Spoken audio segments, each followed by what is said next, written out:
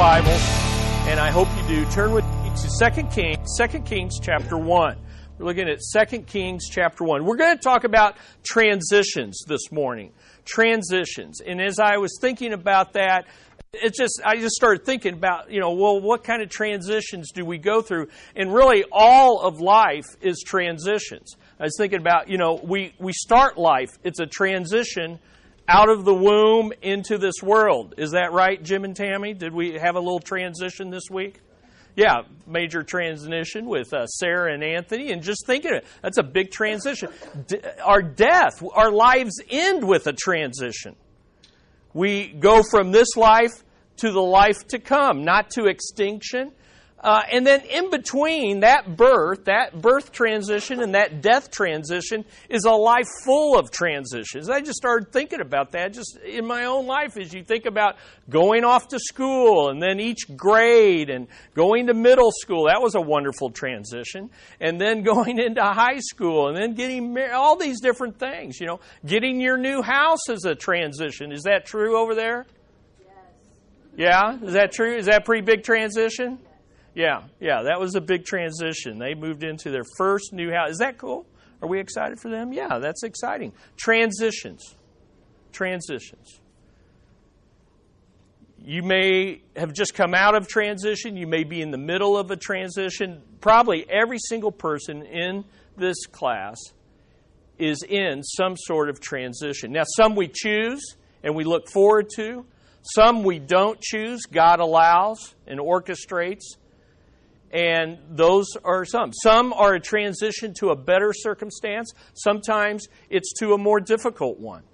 But through it all, there's lessons to be learned. Now, at the top of your notes, we're going to go through 2 Kings 1 through 3 to wrap this up. But these hard wrath passages, here's what we're going to do. We're going to end our study of Elijah with 2 Kings chapter 2. So we'll do half of it this week and half of it next, because there's another hard wrath passage in 2 Kings 2, perhaps maybe the hardest one in all the Old Testament. And I do want us to take time to work through that. And so look in your Bibles. So we're at 2 Kings 2, and we're going to see that the Lord's prophet is loyal but not sinless. The focus is going to be on Elijah and the transition to Elisha.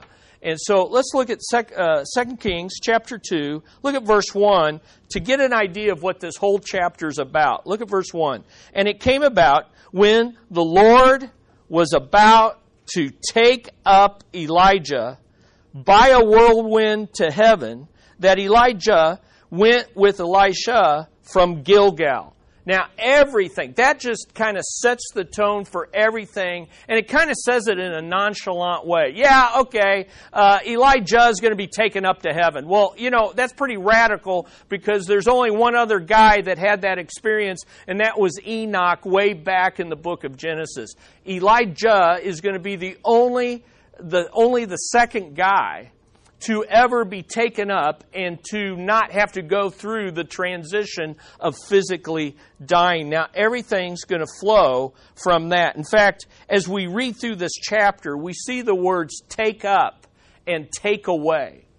It talks of, sometimes that's called the translation, taken up. We're more familiar maybe calling it a rapture, the catching up, the taking up directly into heaven without having to die. And so notice it says that in verse 1, and then in verse 11, in the middle of the chapter, turn there, then it came about as they were going along, that is Elijah and Shah, walking along and talking, that behold, there appeared a chariot of fire and horses of fire, which separated the two of them. The glory of God, symbolized as chariot of fire and horses of fire, separates the two of them, and Elijah went up by a whirlwind, a tornado, a gale force wind and storm into heaven. So that's kind of sets this whole chapter. And typically, maybe the focus is always on that. Wow, that was so elaborate. That was so wild. But there's so much more in this chapter than merely that. So here's what we want to do. We're going to look at two facts about Elijah's translation and three truths about the transition from Elijah to Elisha. And so we'll look at the 2 facts today and 2 of the 3 truths, and then finish it up next week. So let's begin and get into the story. 2 facts about Elijah's translation, his taking up. Here's the first fact. It was a time of tension for God's people. It was a time of tension for God's people. Why is that? Because Elijah, who symbolized and embodied the Word of God, he was leaving. And so what did that mean for God's people? Elijah was the man of God who represented the Word of God as the prophet of God, and he was leaving. So let's read verses 2 through 10 and see kind of the tension. See if you can feel the emotional impact. Elijah, verse 2, said to Elisha, "Stay here, please, for the Lord has sent me as far as Bethel." But Elisha said, "As the Lord lives," he swears an oath to the living God, "as the Lord lives, and as you yourself live, I will not leave you."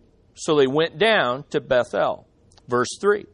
Then the sons of the prophets, these guys were kind of like Bible college students. They were like prophets in training.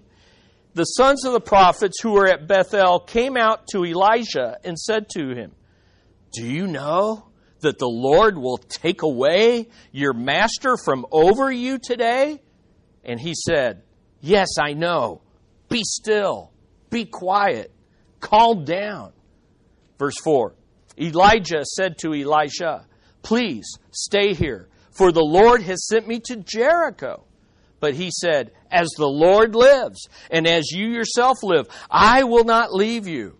So they came to Jericho. The sons of the prophets who were at Jericho, so these seminaries, these schools were located in these cities. So the sons of the prophets at Jericho approached Elisha and said to him, "Do you know that the Lord will take away your master from over you today?" And he answered, "Yes, I know. Be still. Stop. Calm. Don't panic." Verse 6. Then Elijah said to him, "Please stay here, for the Lord has sent me to the Jordan." And he said, "As the Lord lives, and as you yourself live, I will not leave you." So the 2 of them went on. Now, 50 men of the sons of the prophets went and stood opposite them at a distance, while the 2 of them stood by the Jordan. Now I want to stop right here and take note in your Bible, 50 men. We just read about 52 groups of 50, or actually 3 groups of 50 men in chapter 1. Okay? Remember the king Ahaziah sent out 50 soldiers in 3 groups. So here it's now prophets in a group of 50. And they're standing at a distance, and they're observing these 2 as they stand by the Jordan. Verse 8, Elijah took his mantle and folded it together and struck the waters, and they were divided here and there, so that the 2 of them crossed over on dry ground. Now it came about, when they had crossed over, that Elijah said to Elisha, "Ask what I shall do for you before I am," and there's our words, "taken from you." And Elisha said, "Please, let a double portion, a double blessing, a double inheritance of your spirit be upon me." And he said, "You have asked a hard thing." I think he's kind of saying, I don't think you know what my job is really like. You may be asking more than what you think. "Nevertheless, if you see me when I am taken from you," there's the word again, "it shall be so. But if not, it shall not be so." Then it came about that as they were going along and as they were talking, that behold, and remember that behold indicates God is about to intervene, right? God is about to do something. There appeared a chariot of fire and horses of fire which separated the 2, and Elijah went up by a whirlwind into heaven. Now here's the fact. you should pick up on that. This was a time of tension for God's people. Why? Because Elijah was going up. Elijah was going up. And here's the question. If Elijah leaves, is God going to leave? If Elijah goes up, will the Word of God go up? You know, what are we going to be? This guy embodied. The last time this guy left, for 3.5 years, we had drought. Now God's taken him up. Are we all forsaken? You see, there is tension in the air. You need to see that. Elijah takes a farewell tour that is a reversal of the conquest of Joshua and Israel. So he's like the Eagles, okay? He's on a farewell tour, except he's not going to have 2 or 3 of them. This is going to be the only one. He's taken a farewell tour, but he's going, and geography is so key in this story. On your back page, in fact, I gave you a map of all of Elijah's travels. I so enjoyed putting this together for you because as we just reviewed our entire series, this guy did a lot of walking, okay? Look at that. But the shaded area is the part that is focused on in this chapter. And there's like 4 different Gilgals, okay? The Gilgal that we're used to is the one that is right on the Jordan River, but I don't think that's the Gilgal. It's a Gilgal, as you can see in that shaded area, that's between Samaria and Bethel. And so he's taking this farewell tour with Elijah at his side, and they're going there from Gilgal to Bethel, down to Jericho, to the side of the Jordan River, and then they cross over to the other side. And what I want you to see here is this. It's like a reversal of the conquest. And it's a foreshadowing. Listen to me. It's a foreshadowing. God is telling these people, if you remain in your apostasy, I am going to reverse the conquest and you are going into exile. You are going, and that's what 2 Kings is all about.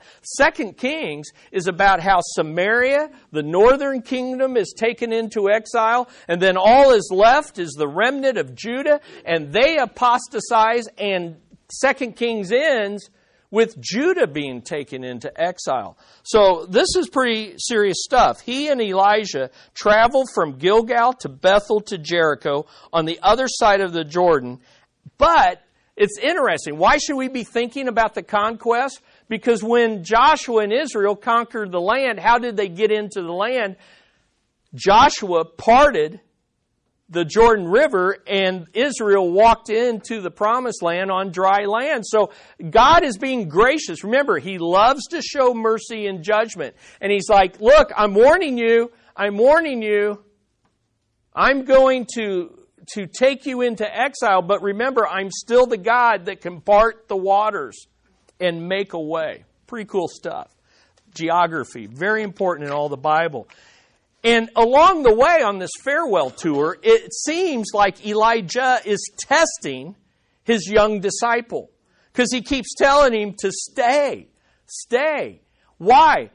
Because he doesn't like him anymore? No, he's testing his commitment to following the Word of God. He said, how badly do you want to remain loyal to the Lord? Listen, times of transition, as we're going to see in a moment, are times of testing. Are you going to remain loyal to the Lord? And so the sons of the prophets, they kind of seem like they're panicking because every place they stop, they kind of pull Elijah aside and they say, Elijah, do you know that Elijah's leaving? Are you concerned? Are you worried? And what does he keep telling them? Calm down. Be quiet. Stop panicking. It's okay. Don't distract me. I am staying focused on following. Elijah remains loyal, and he's following hard after Elijah, refusing to forsake him. And so here's the deal. As Elijah is going up, Elisha is stepping up. Or you could say stepping in. As one is going up, the other is stepping up. And here's the question. Here's the tension. Not only are we being abandoned by the guy that's like the powerhouse, But we don't know if the rookie has the same power and ability than Elijah had. In other words, would God and His blessings be with him like they were with Elijah? So there's a lot of questions going on. The Word of God is leaving the promised land, being taken up, and what we're left with is His replacement. Now, if you've ever been through a transition at work or at church or in other areas of your life, you know these are the tensions. The regular guy that we know, sometimes even, the devil they say, is better than the devil you don't know. There's all sorts of issues when we're talking about these kind of transitions. And Elijah is now going to be the man of God who represents the Word of God as the prophet of God, but he's replacing this towering figure. And so Elijah retraces their steps and returns with Elijah's mantle and a double portion of his spirit. So you got one that is leaving, and you got one that is returning with his mantle. And the good news is, Elisha retraces their steps from the other side of the Jordan after parting the waters. Indication. Hey, didn't Elijah just do that? Now his replacement's doing that. God's power is still with us even in the transition. Isn't that good? And it means that even if God takes Israel into exile, and you got to understand 2 Kings, Judah is reading 2 Kings while they're in exile in Babylon. They're reading this story and they're going, God can bring us back into the land. Okay. So that's fact number one. Fact number one is that Elijah's translation was a time of tension for God's people, and that tension was due to the second fact about Elijah's translation, and it's this: it was a time of transition for God's people. So it was a time of tension, but it was a time of tension because it was a time of transition for God's people. And I just want you to see three things here in this transition. First of all, as godly as Elijah was, as a man of God, he was not indispensable. As godly as he was as a man of God, he was not indispensable. Why? Because he was a man and he wasn't God. Okay? Good thing to remember. In fact, his leaving is a part of the prophecy that we saw back in 1 Kings 19, where God said, look, remember Elijah said, I quit. This prophet stuff's so hard. I just want to quit. And God said, first of all, you're a prophet. You don't get to quit. But second of all, I'm going to give 3 replacements to you. King Hazael from Aram, King Jehu from Judah, but also I'm going to give a prophet replacement. You're going to go and Elisha is going to replace you. Well, we heard that in 1 Kings 19. Now it's coming true. Elijah's being taken away is a reminder that Elijah was not sinless and he was not indispensable to God's plan. Okay? Number 2, as great as Elijah was as a prophet of God, he was not irreplaceable. As great as he was as a prophet of God, probably no one was greater except Moses up to that time. But as great as he was as a prophet, he was not irreplaceable. Why? Because in 1 Kings 19, not only was he to anoint Elijah as his replacement, but in 1 Kings 19, he goes and he throws his mantle on Elijah as a farmer, and Elijah sacrifices his oxen, burns his yoke, and never looks back. Begins to follow Elijah, and he never looks back. The point is, he's being taken away as a reminder that Elijah is not the final mediator. He's not the final messenger for Israel. In fact, listen, Elijah is going to be twice as great as Elijah. But listen to this. There's a prophet greater than all of these men. And His name is Jesus Christ. And He is yet to come. And so no messenger of God is irreplaceable or indispensable.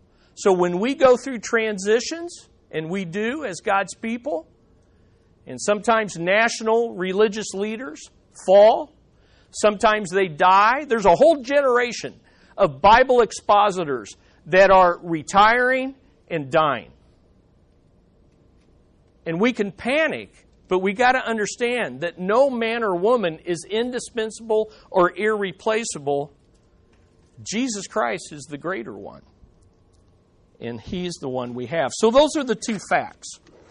In fact, this idea of Jesus Christ being the greater prophet, remember on the Mount of Transfiguration, these two great prophets, Moses and Elijah, show up with Jesus, and Peter gets all excited and like, man, let's have a Bible conference and just live here in the presence. And immediately God makes Elijah and Moses disappear, and only Jesus is standing there, and God from heaven, God the Father from heaven says, "This is my beloved Son, listen to Him. Focus on Him." Why? Because these other guys are not indispensable. They are not irreplaceable. So those are the two facts. Now, times of transition become times of tension because we get our focus on what's changing and not on the God who controls the change. Okay? So let's look at these three truths about times of transition. So we'll look at the first two, and then we'll get the third one next week. Truth number one is this. Transitions always test our loyalty to the Lord. Transitions always test our loyalty to the Lord. Now, here's the thing about this passage. We think the key to this passage is Elijah's taken up and the chariots and the horses and the fire and how is that and that's so cool and it pictures our future rapture and it does do those things. But the most important verse in this whole chapter is verse 14. It's verse 14. Look at what it says. Elisha took the mantle of Elijah that fell from him and struck the waters and said, oh man, I missed a whole point for you guys. I'm sorry. I screwed this whole thing up. Sorry, I missed that. Let's go back. Sorry about that. Let's go back. I don't do that often, but I did do it today. I was like, why am I already down here? I missed something. As glorious as Elijah's translation was, okay, as glorious as it was, the Lord's presence in the transition was more desirable. Okay? My whole key point. I screwed that up. As glorious as the So as godly as he was as a man, he wasn't indispensable. As great as he was as a prophet, he wasn't irreplaceable. And as glorious as this translation was, something was more desirable, and that was the presence of the Lord in the transition. That brings us to verse 14, and that is the key verse in this chapter. Because when it was all over, here's the thing that Elijah cared about most. Verse 14. Where is the Lord, the God of Elijah? Where is the Lord? He understood. The transition has taken place. The translation up to heaven has taken place.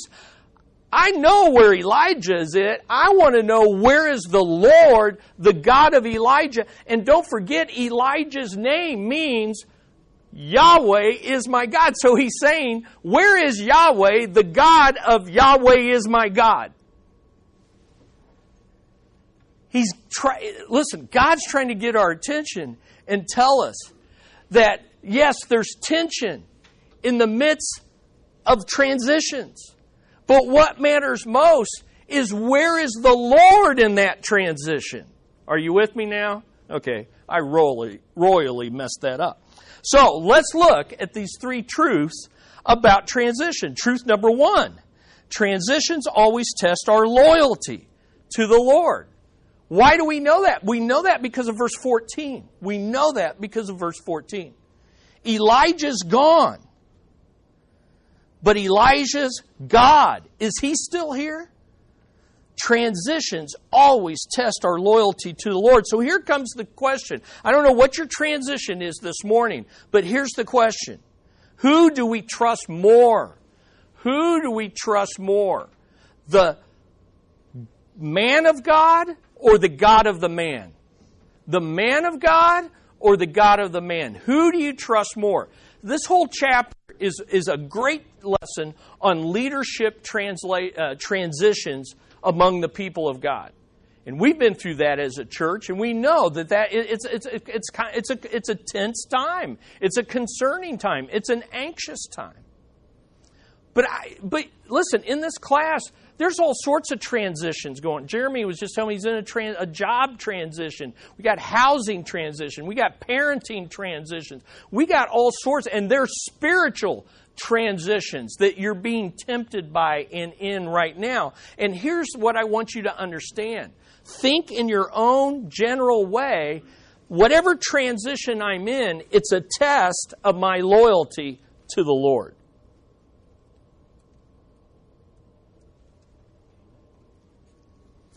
Now,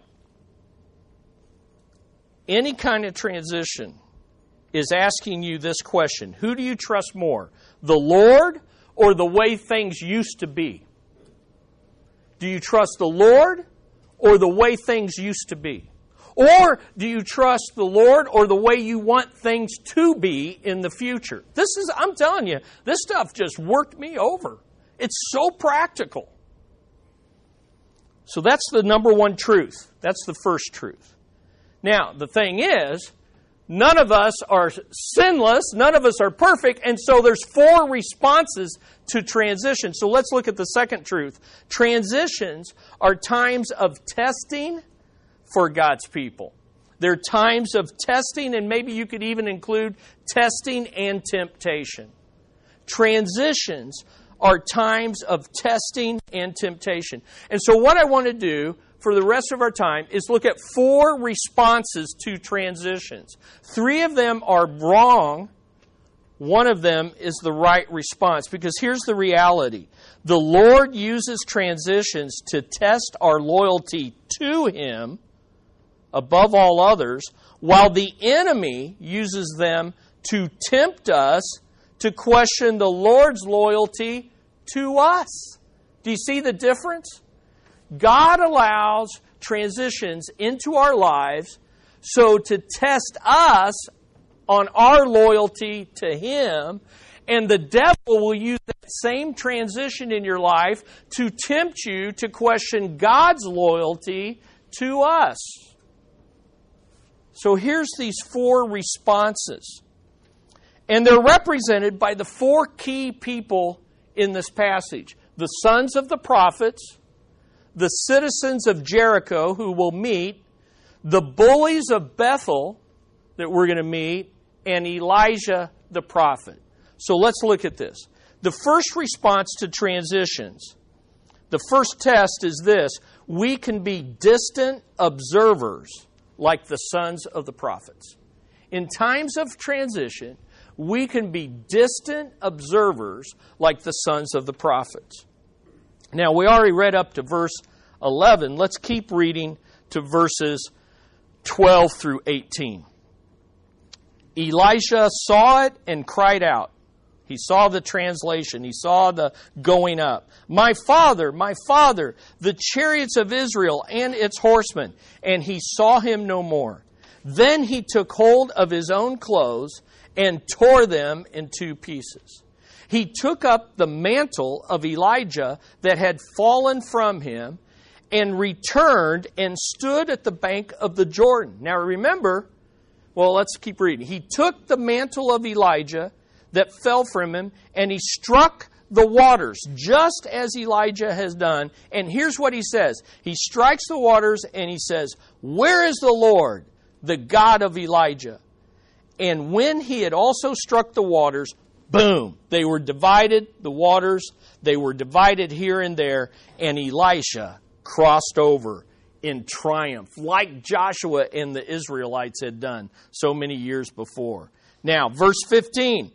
Now when the sons of the prophets who were at Jericho opposite him saw him, remember, they had stood at a distance and observed all this. They were distant observers. Here's what they said. They said, the spirit of Elijah rests on Elijah. Why? Because he just parted the waters like Elijah had done. And they came to meet him, and notice, they bowed themselves to the ground before him. They're acknowledging, look, you're the guy now. You're the man. You're the man. But notice the very next thing they do after they get up from bowing down, and they said to him, behold. Now this isn't a God behold, this is them. Behold now, there are with your servants 50 strong men. Remember, there's that idea of 50 strong men. Please let them go and search for your master. Perhaps the Spirit of the Lord has taken him up and cast him on some mountain or into some valley. And he said, you shall not send. You shall not go. But when they urged him until he was ashamed, he said, send, go. And they sent, therefore, 50 men, and they searched for 3 days, which in the Bible is like that time of completion. You know, it is not going to happen. They did not find him. Verse 18, they returned to him while he was staying at Jericho, and he said to them, I love this. Did I not say to you, do not go?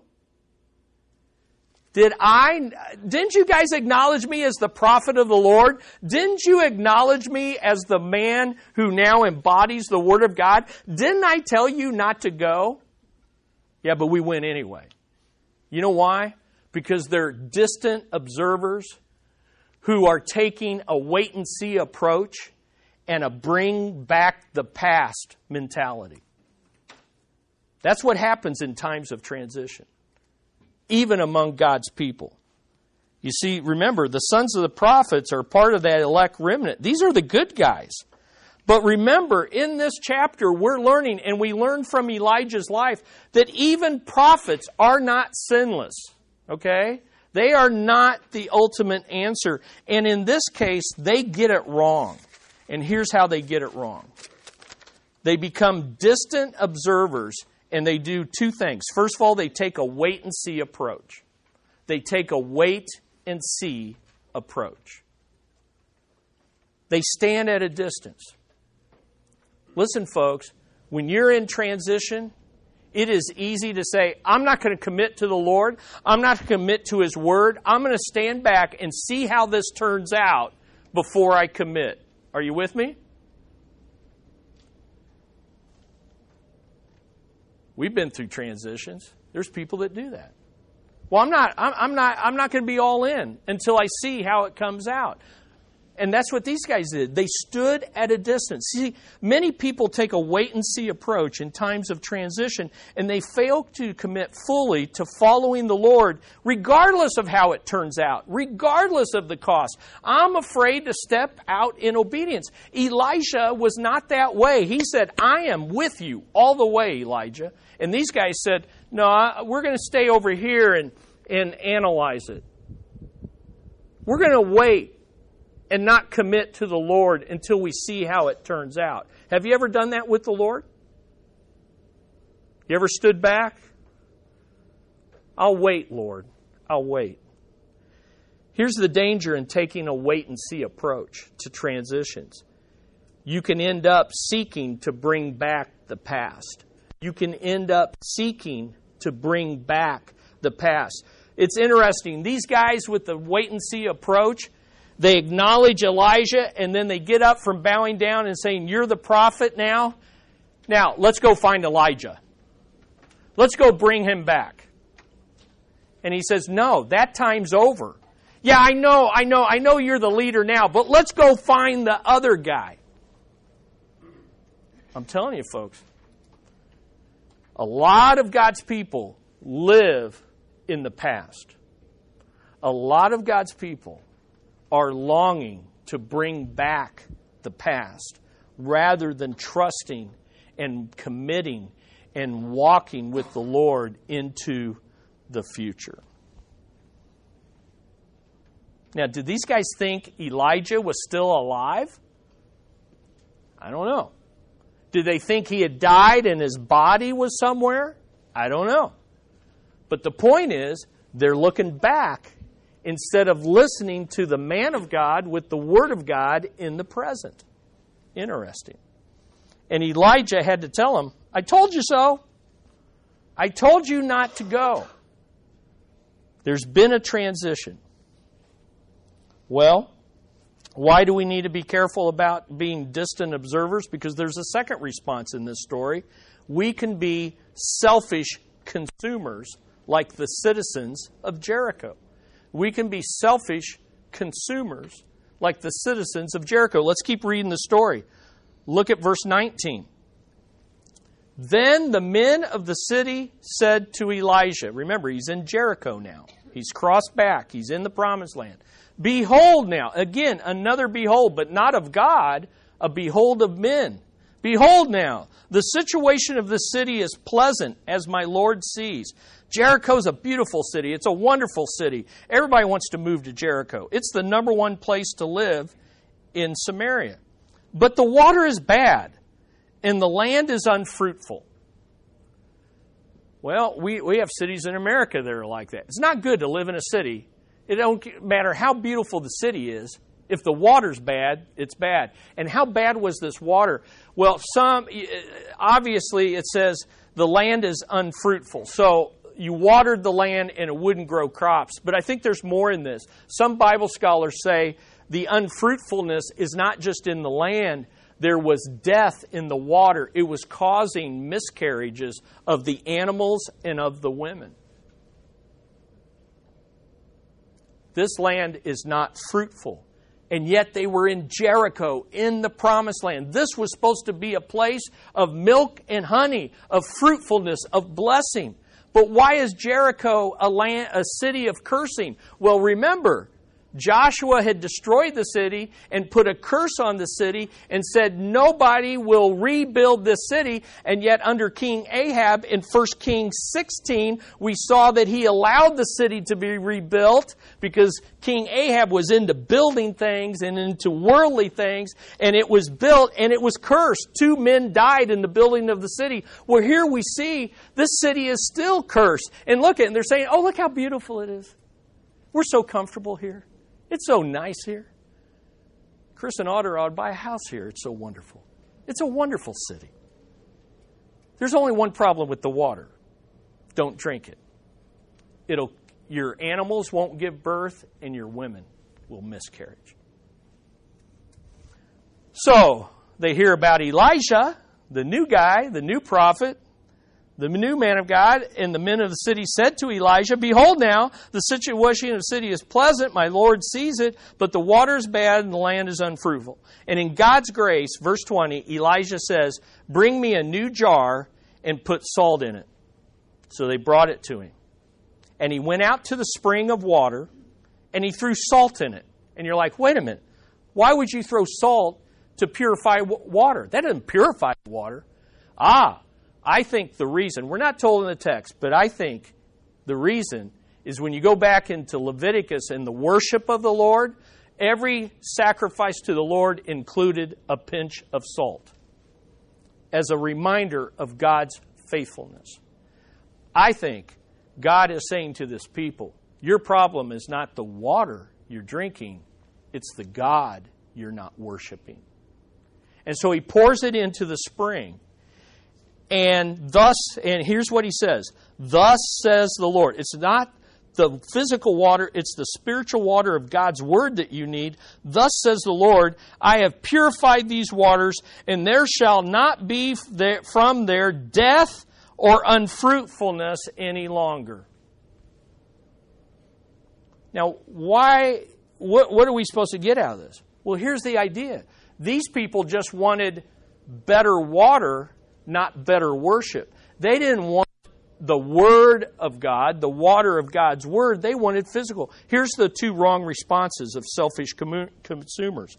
Wanting the Lord's blessing more than the Lord Himself. Wanting the Lord's blessing more than the Lord Himself. They don't care about the Lord. They don't even mention the Lord. And they don't care that Elijah is a man of God. They don't mention any of that. They just go, hey, you got powers and we got a problem. Bring blessing. See, some people want transition to bring more blessing and not to have more of God in their life. And that's why we don't understand transitions. Because God wants transitions to bring more of Him to you, not necessarily a comfortable, easy life. And here's what happens. These men of this city fail to see transitions as opportunities to draw closer to the Lord. Isn't that good stuff? You say, God, why are you bringing this transition? Because I want you to have more of me and not just my blessings. Why is this transition leading into harder times? Because it's an opportunity to draw closer to me. Isn't that good? The citizens of Jericho loved their comfortable lives, and they loved their worldly city, and they wanted blessings from God, but they didn't really want God. And that happens a lot in transitions. But here's the thing about selfish consumers. If you're not careful, we can become hardened scoffers. We can become hardened scoffers like the young men of Bethel. So here's the third negative response to transitions. Let's keep reading. Look at verse 23 through 24. One of the hardest wrath passages in the Old Testament. Then he went up from there to Bethel. And as he was going up by the way, young lads came out from the city and mocked him and said to him, "Go up," which is the same word for being taken up by Elijah. "Go up, you bald head. Go up, you bald head." So things haven't changed. People still make fun of bald people. You know, I'm sorry. I hate to tell you that, but it's true. Verse 24. When he looked behind him and saw them, he cursed them in the name of the Lord. Then 2 female bears came out of the woods and tore up 42 of the lads of their number. Whoa. Man. First lesson is don't make fun of bald-headed prophets of God. Okay? What do you do with this? Well, we'll talk about this next week. But let me just say this. Here's what I want you to see. These guys, even though unfortunately, the King James Bible added to this problem by translating this as young children, as little kids. So it looks like this prophet, God and his prophet, are tearing apart little children who are on the playground calling names to this old bald-headed guy, and he's grumpy, and God's really grumpy, and they tear him apart. Okay, but the reality is these are young men. We'll talk about it next week. Here's what I want you to see, though. That these guys are hardened scoffers. They're apostates like Ahab. Here's the bottom line. They've rejected God, so it doesn't matter who the prophet is. They're just rejecting God and His purposes. 2 wrong responses. Mocking the outcome, having already fallen away from the Lord. Hardened scoffers will mock the outcome of a transition because they've already fallen away from God. They don't care who the new boss is, the new pastor is, the new missionary, the new circumstances. They don't care because they've already rejected God. And then number 2, rejecting the Lord, they have paid the consequences. In rejecting the Lord, they pay the consequences. And you're like, whoa, that's a crazy passage. It is. So here's what we'll do. We'll look at Elijah's right response next week, and we'll look at this whole scenario of tearing apart. Is it 42 little boys that had a bad day in the schoolyard?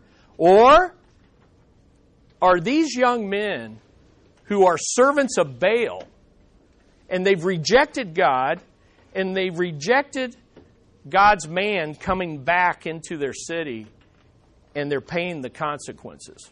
Wow. All right? So here's the deal I want to leave you with. On your transitions, Transitions are times of tension because we don't know what God's doing. But here's what we know. God is still on His throne, and we don't want these bad responses. You don't want to be a distant observer that takes a wait and see, and I wish things were the way they used to be. You don't want to be a selfish consumer. Well, God, it's okay if things change as long as they get better. As long as I get an easier, more comfortable way of life, then I'll follow you. And you really don't want to be like these young men. You don't want to be hardened to what God's doing in your life. Now, I don't think there's apostates sitting here in our class. But we can be self-deceived. And we can think we're following the Lord, when in fact we kind of have a hard heart to what God's wanting to do to test our loyalty to Him. And we see things that we may have choices to make that may cause a transition, they may cause a time of testing, and we want to avoid that. We want to hold back from that. We want to be, as we're going to see next week, we want to be like Elijah. And we want to stick close to God and His Word, no matter what the cost, even in the worst of times.